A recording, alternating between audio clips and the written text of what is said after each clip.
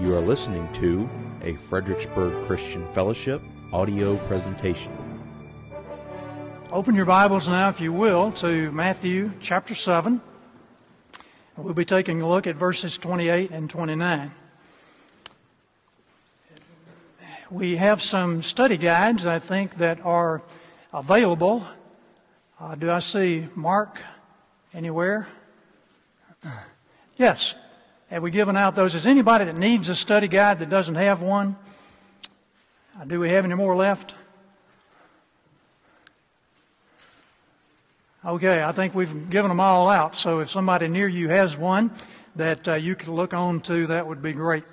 We do still publish those on the internet so that you can have them for the sermon on Sunday morning. Authentic authority is what we are talking about today. And we want to take a look at the truth of Jesus' words, his veracity, the wisdom of Jesus' message, his sagacity, and the boldness of Jesus' delivery, his audacity. What gives a person authority? Many years ago, when I was a young married man, Yvonne and I were given a great opportunity to serve in Birmingham, Alabama. Many of you ladies met Barbara Barker this morning, and she and her husband Frank offered for us to come and work with young people in their church. We delighted in working with young people, as we still do. And so I was teaching in the Christian school there, teaching Bible, and there were a number of other young men, some teachers and coaches about my age. And we weren't a lot older than the students. And sometimes there was a question of who's really in charge here, the students or the teachers. But then the day came when we got a new principal in the school. And he was a retired Marine Corps colonel. And he had been a company commander in Vietnam. And I suspected that something new was going to be up. And early in those days that he was there, I was down in the school office, and a young lady was called in for disciplinary purposes, and she went into his office, and I could hear her raising her voice with the colonel. That was definitely a bad mistake. And pretty soon after that, the word got around as to who was really in charge. We didn't have any more problems with that. But we love that guy, Colonel Hewlett. He was a great man. And we profited from the Marine Corps expectations that there would be respect for authority, instant obedience, and self-discipline. And he said, guys, if you have any problems, send them to me. And that was a comforting thought for us younger men. And you know, really, that's the same thing that Jesus tells us. Guys and girls, if you have any problems, send them to me. I've got the authority to take care of them. Now, Jesus was also an army officer, in a sense. In fact, he's the commander of the great gospel army. The people at that time, at the beginning of his ministry, didn't know anything about it. They thought that he was only a carpenter. And yet everywhere he went, people were amazed with his authority. Now, we've just concluded the Sermon on the Mount, and then when Jesus finished these sayings, the crowds were astonished at his teaching, for he was teaching them as one who had authority and not as one of their scribes. They were astonished.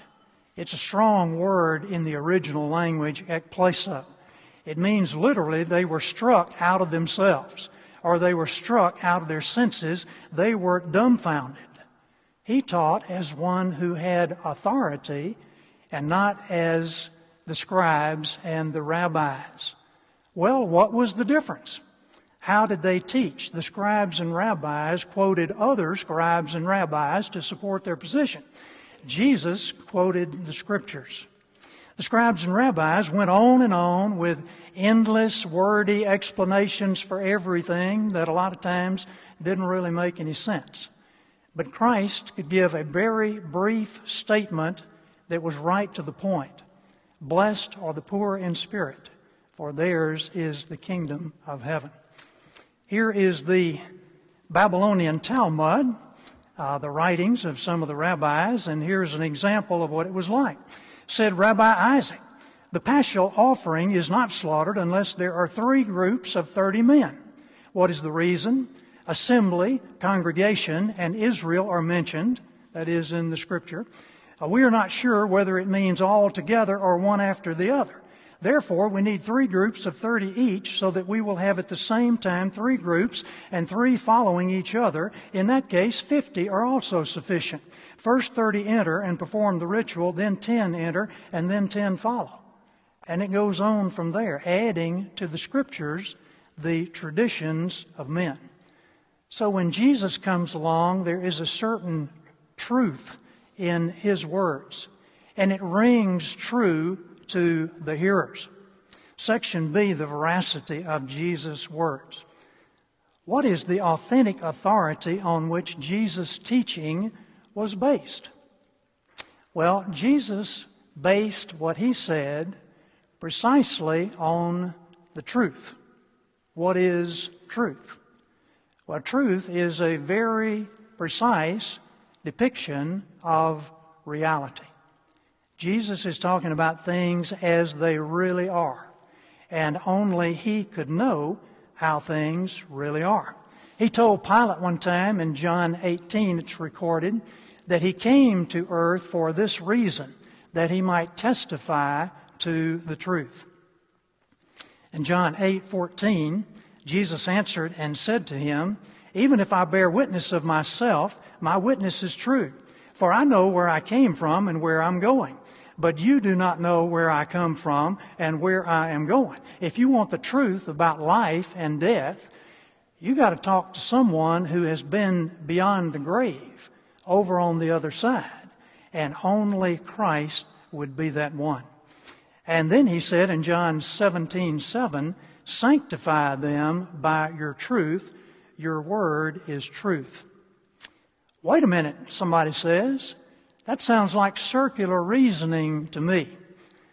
Jesus' authority was based on His teaching, which was supposedly true because it came from the Scripture, which Jesus said was true based on His authority. Well, there are many compelling reasons that we can give. Here is Jesus saying that His witness is true and that His word is true. If you want to be sanctified, if you want to become like Christ, you've got to have the word. Now, we could say, well, there are a lot of evidences that are available, and you can offer many compelling reasons why the Bible is true. There's the uniqueness of the book, and you can think of one book written over a period of 1,100 years by over 40 different men that has a central theme.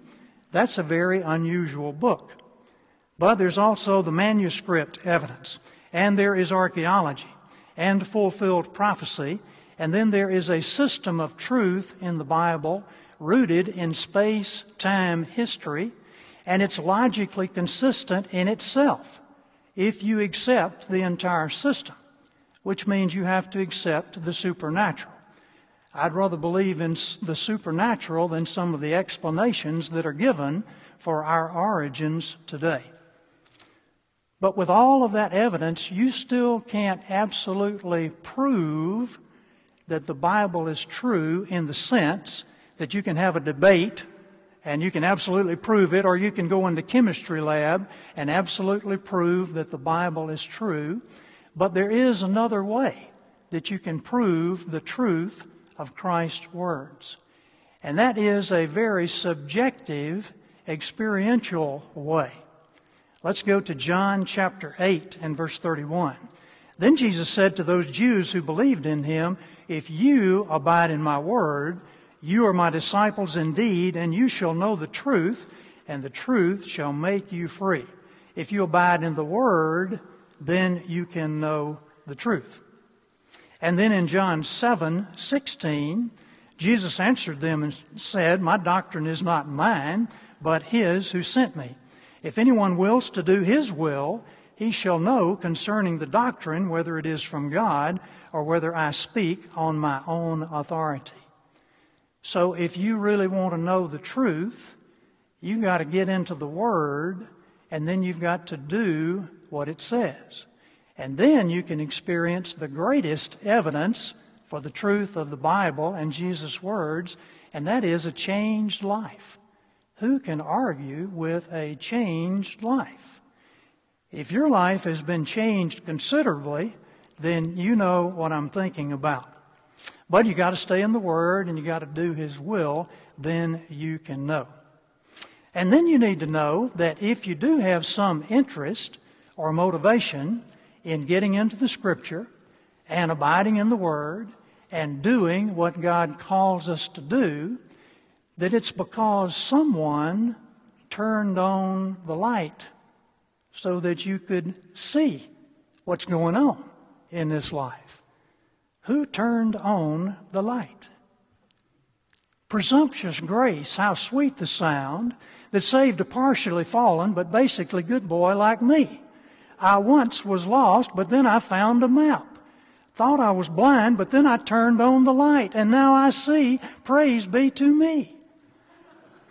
That is a poor rendition of John Newton's hymn, but that's the way some people think. Look at what I have discovered here. Well, from my standpoint, that's what I've discovered.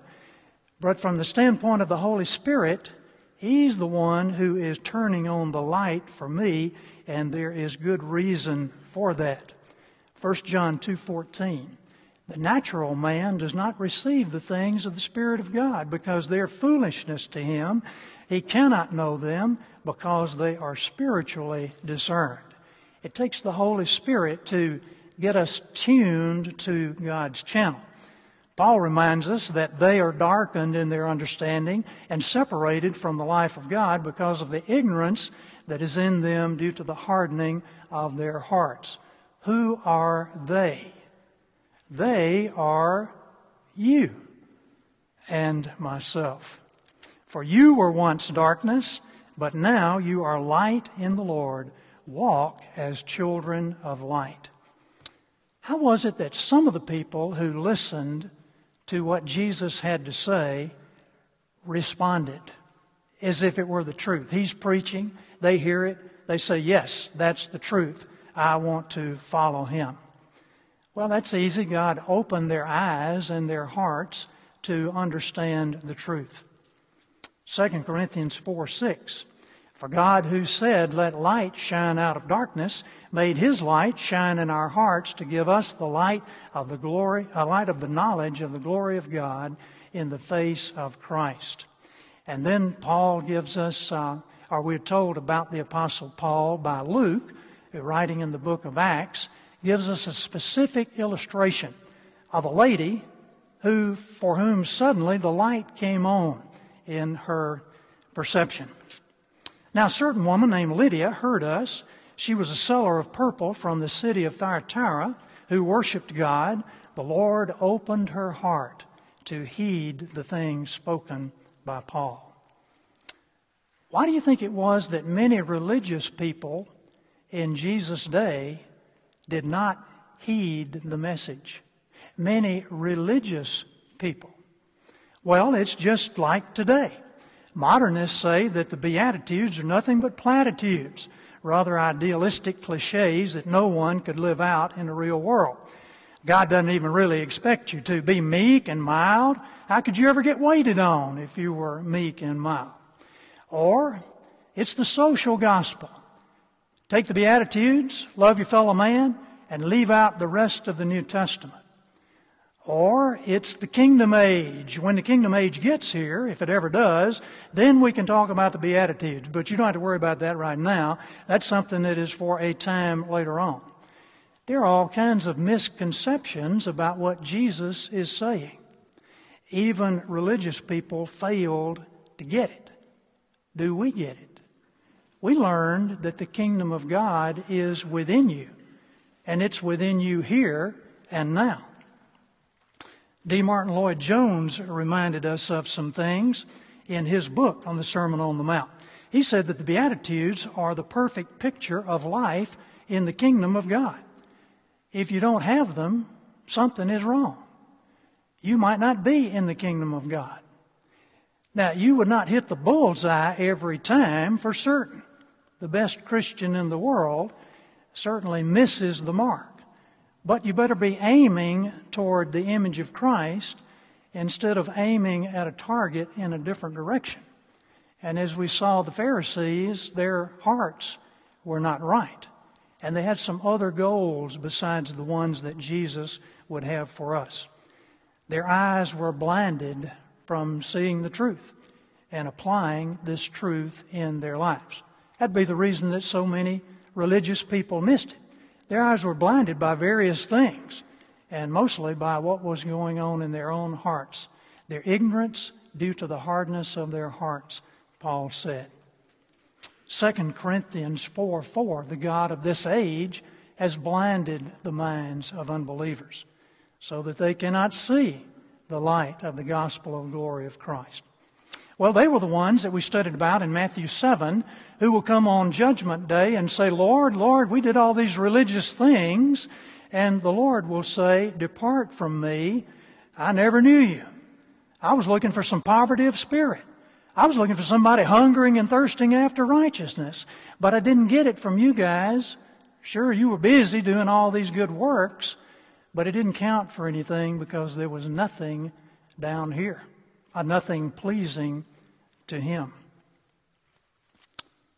That would be a terrible predicament, to come down to the end of the line and find out that you had wasted your efforts in trying to live the Christian life.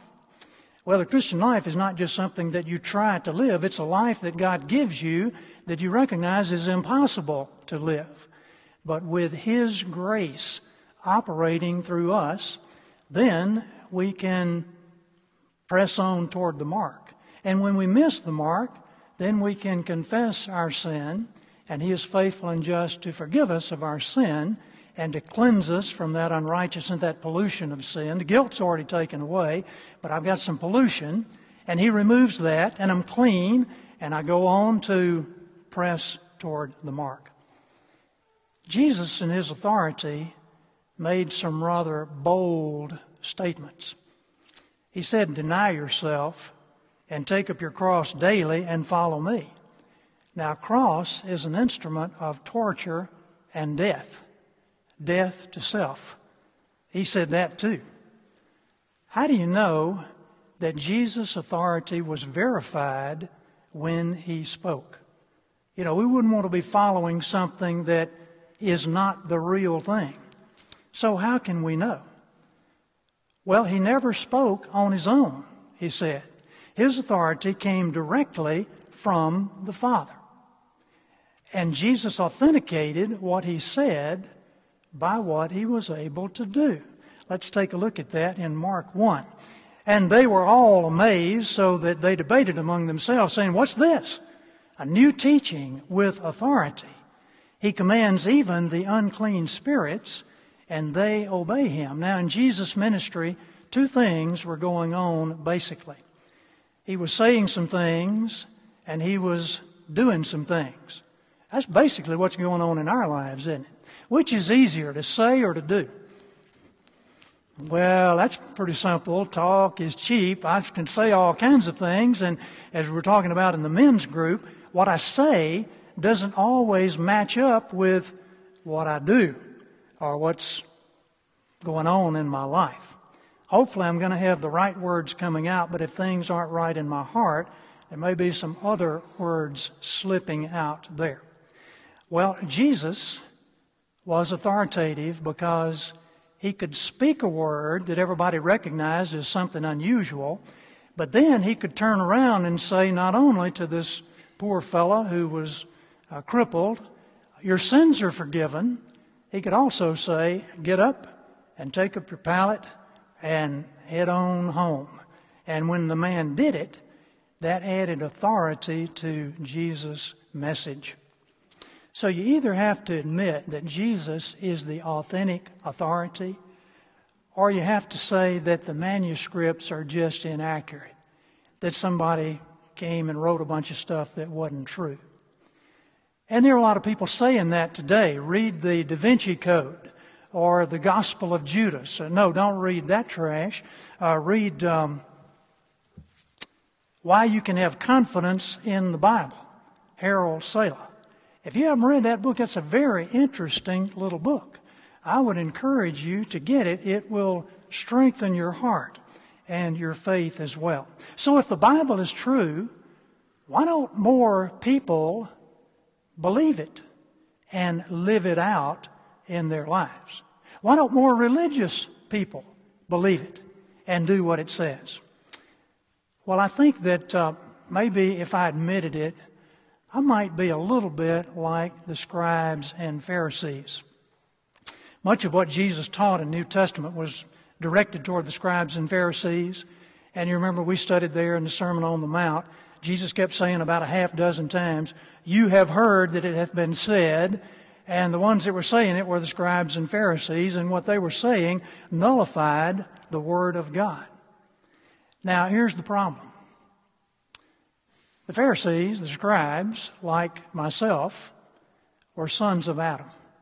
And sons of Adam have natural inclinations.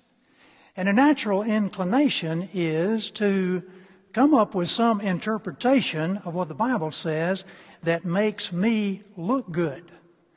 And I have a tendency to follow some of those same natural inclinations. But wait now, for Christians, natural inclinations are done. We are a new creature, a new creation in Christ.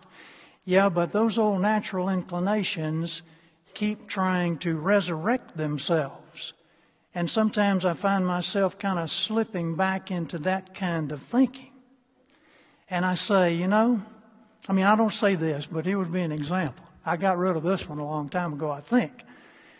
You say, I can't kill the guy, but I could hate him. In fact, I think I do hate him. And maybe I could make some false accusation against him, and the law would have to prosecute him. I can't commit adultery. I might lose my job, but I can lust. And that was exactly the thinking of the scribes and Pharisees. They were trying to keep the letter of the law, but they didn't get down to the heart of the issue, the spirit of the law. Now, if you're listening to someone who's telling you that you can get off the hook without true repentance and a change going a different direction, then be very careful with that kind of teaching. Because it's not just getting off the hook when I've done something wrong. There needs to be true repentance.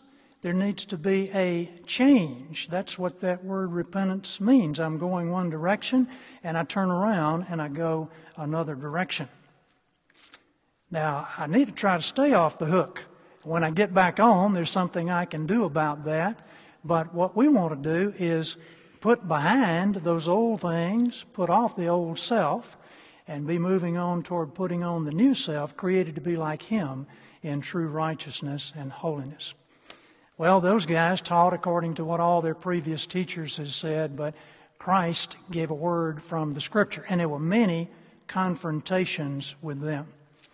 Mark 7, then the Pharisees and scribes asked Him, "Why do your disciples not walk according to the tradition of the elders, but they eat bread with unwashed hands?" He answered and said to them, "Well did Isaiah prophesy of you hypocrites, as it is written, this people honors me with their lips, but their heart is far from me. And in vain they worship me, teaching as doctrines the commandments of men. For laying aside the commandment of God, you hold the tradition of men. The washing of pitchers and cups, and many other such things you do." He said to them, "All too well you reject the commandment of God, that you may keep your tradition." Jesus was telling the truth. He knew they were missing it, but they didn't listen.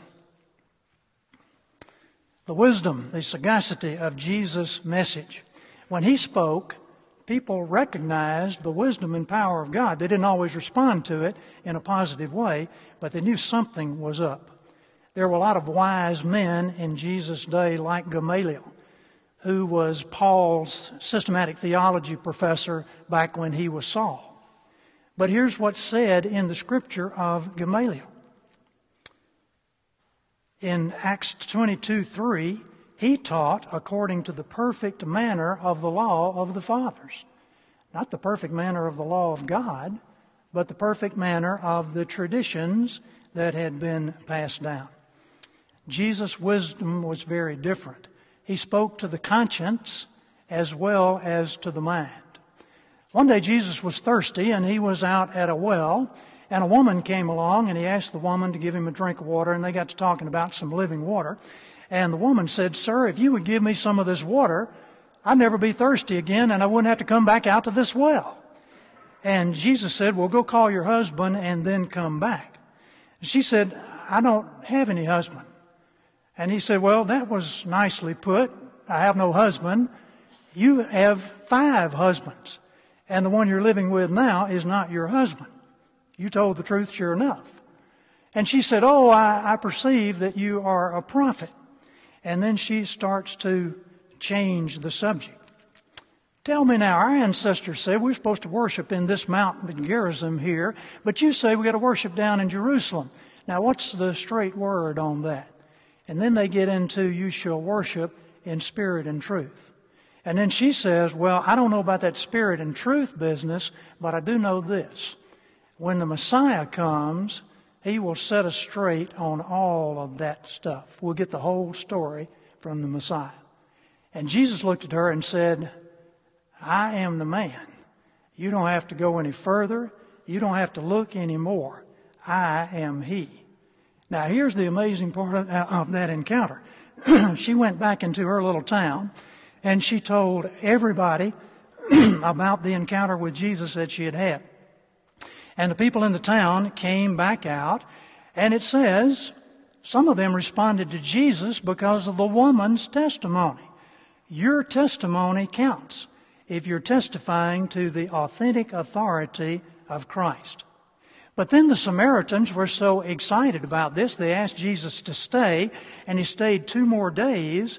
And then the scripture said, there were many who came to him. Many believed because of Jesus' testimony. Our word is good, but when our word coincides with Jesus' word, people are going to see the truth of it. They're going to see the authority. Then Jesus brought the message to his own hometown of Nazareth. And coming to his hometown, he began teaching them in the synagogue, so that they became astonished and said, "Where did this man get this wisdom and these miraculous powers? Is this not the carpenter's son? Is not his mother called Mary, and his brothers James, Joseph, Simon, Judas, and his sisters? Are they not all with us? Where did this man get these things?" They were impressed, but they couldn't figure the guy out. Most of the time we're listening to someone, we are impressed because of the degrees that he has from a particular educational institution, but Jesus was just a carpenter. And they couldn't understand how a guy with no formal theological training could have this kind of wisdom and exposition of the Scriptures. And they were stumped. Now, they were astonished, the Bible says. But that didn't last for long, not among the Jews. The very next verse says, and they took offense at him. They couldn't figure it out, so they became offended. Now that brings us to the last section on your study guide, the audacity of Jesus' delivery. Filled with the power of the Holy Spirit, Jesus spoke with authority and with boldness. He quickly began to offend people. And we looked several weeks ago at our Tuesday night Bible study at one of the accounts in Luke's Gospel of his offense to a group of people. He was in his hometown, and he was going to preach his inaugural address, and it's the first sermon that's recorded in the book of Luke. Now here's a hometown boy who felt the call to be a preacher, and he's come home now to his friends and relatives, and he's going to give his first sermon. What do you think he's going to say? He is in Nazareth up in Galilee. We know some things about Nazareth from history and even from the Old Testament. In Isaiah chapter 9 and verse 1, it is mentioned Galilee of the Gentiles. That doesn't sound too good. Galilee of the Gentiles. In the 2nd century BC, Aristobulus the Maccabean conquered Galilee for the Jews. Get the Gentiles out of here. We don't want those guys. And he had some ideas about getting some settlers from down in Judea in the south to bring them up to Galilee, and let's displace the Gentiles. And let's reclaim our territory. And that's exactly what he did. So Galilee was a settler town. And politics and culture and religion were all rolled into one gigantic powder keg, and the fuse was lit most of the time. Now that's what Jesus was coming into to preach his sermon. The place was intensely nationalistic. So it was the Sabbath day. Everybody gathered in the synagogue. Jesus was handed the scroll. He read from several passages in Isaiah. The Spirit of the Lord is upon me, because he hath anointed me to preach the gospel to the poor. He has sent me to heal the brokenhearted, to proclaim liberty to the captives and recovery of sight to the blind, to set at liberty those who are oppressed. He read in part from Isaiah 61. But here's what he did that everyone would have known.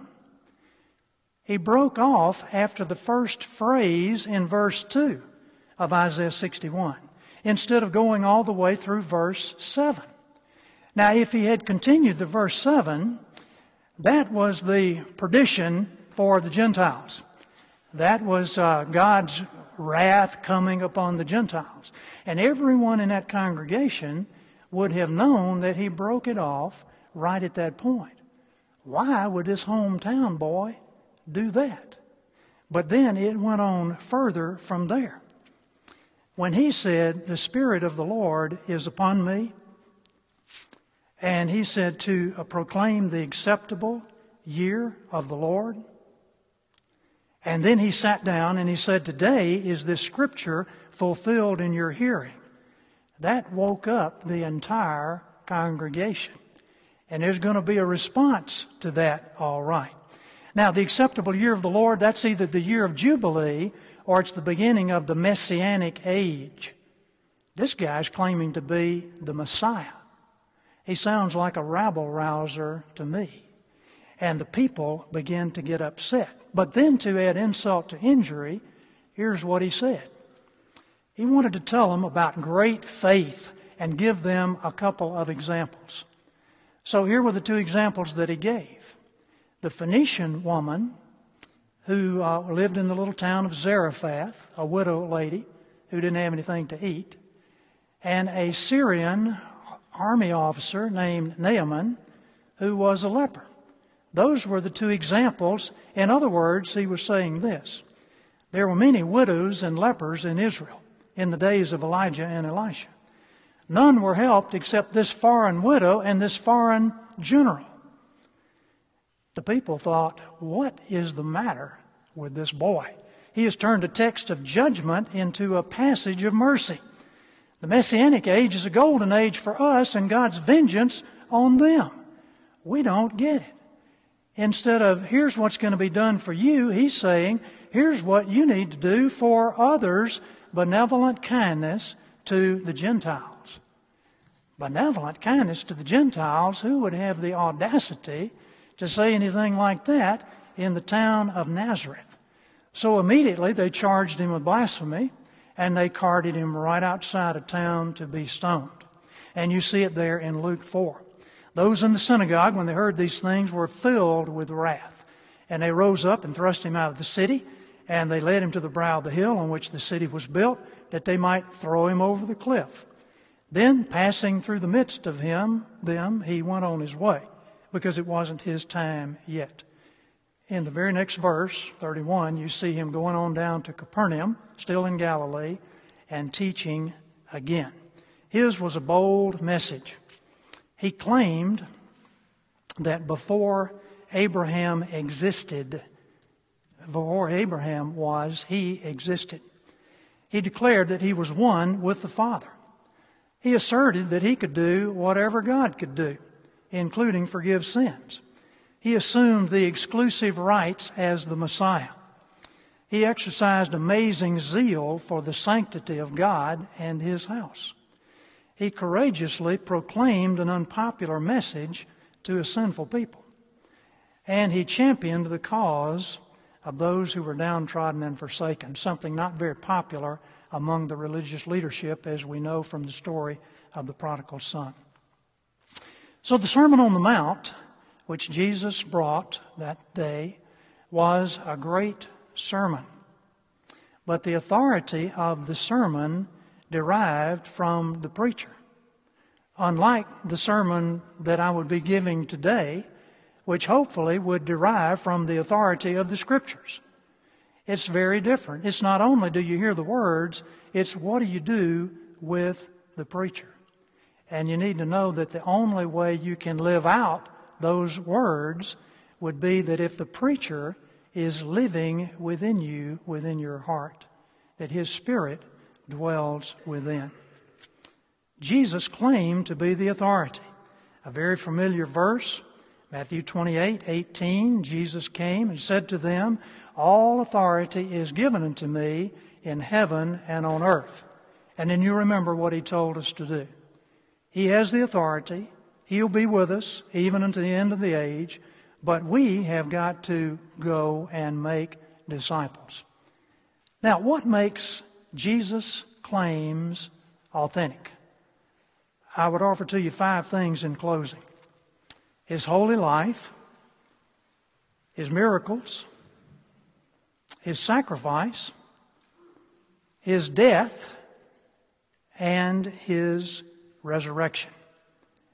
And you can put a lot on that number 5. Because if the manuscripts are true, then He was resurrected from the dead.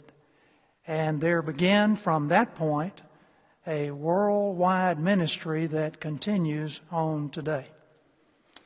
What is your response to the words of Jesus? Do you see them as authentic? Have you subjectively, experientially proved that He's telling the truth? Well, here's what He says. "Come unto me, all ye that labor and are heavy laden, and I will give you rest." Let's pray. Father, we thank You that You refresh our spirits in such a way that it brings strength and stamina to our bodies. But we understand that it's that spiritual refreshment that we truly need. In fact, we need a new heart. And I would pray, Lord, that if there is someone here today listening to these words from Scripture who has never made a commitment of his or her life to You, the real thing, that today might be that day simply to acknowledge a need for forgiveness of sin, a Savior, not just to be saved from eternal destruction, but to be saved from sin and its effects in my life. And who would come to You as the living Lord Jesus Christ and ask that You take away my sin and that You replace those thoughts of the heart and attitudes with a new attitude and a new awareness and a new ability to do the things You've called us to do. And would just ask You to come into the life and take control of the life and to make me the kind of person that You would want me to be. Oh Lord, thank You for the truth of Your words in Scripture. Thank You for those in the past that we can recall who brought those truths to us in such a way that we might understand them. We thank You for sending Your Holy Spirit to touch our hearts, to see our need for Your presence in our lives, guiding and controlling in all that we do. Lord, we are grateful to You. And we pray now that You would bless us, that we might bless others. We want other people to have the privilege of worshiping You even as we worship You. And we pray all these things in Christ's name and for His sake. Amen. You have been listening to a Fredericksburg Christian Fellowship audio presentation.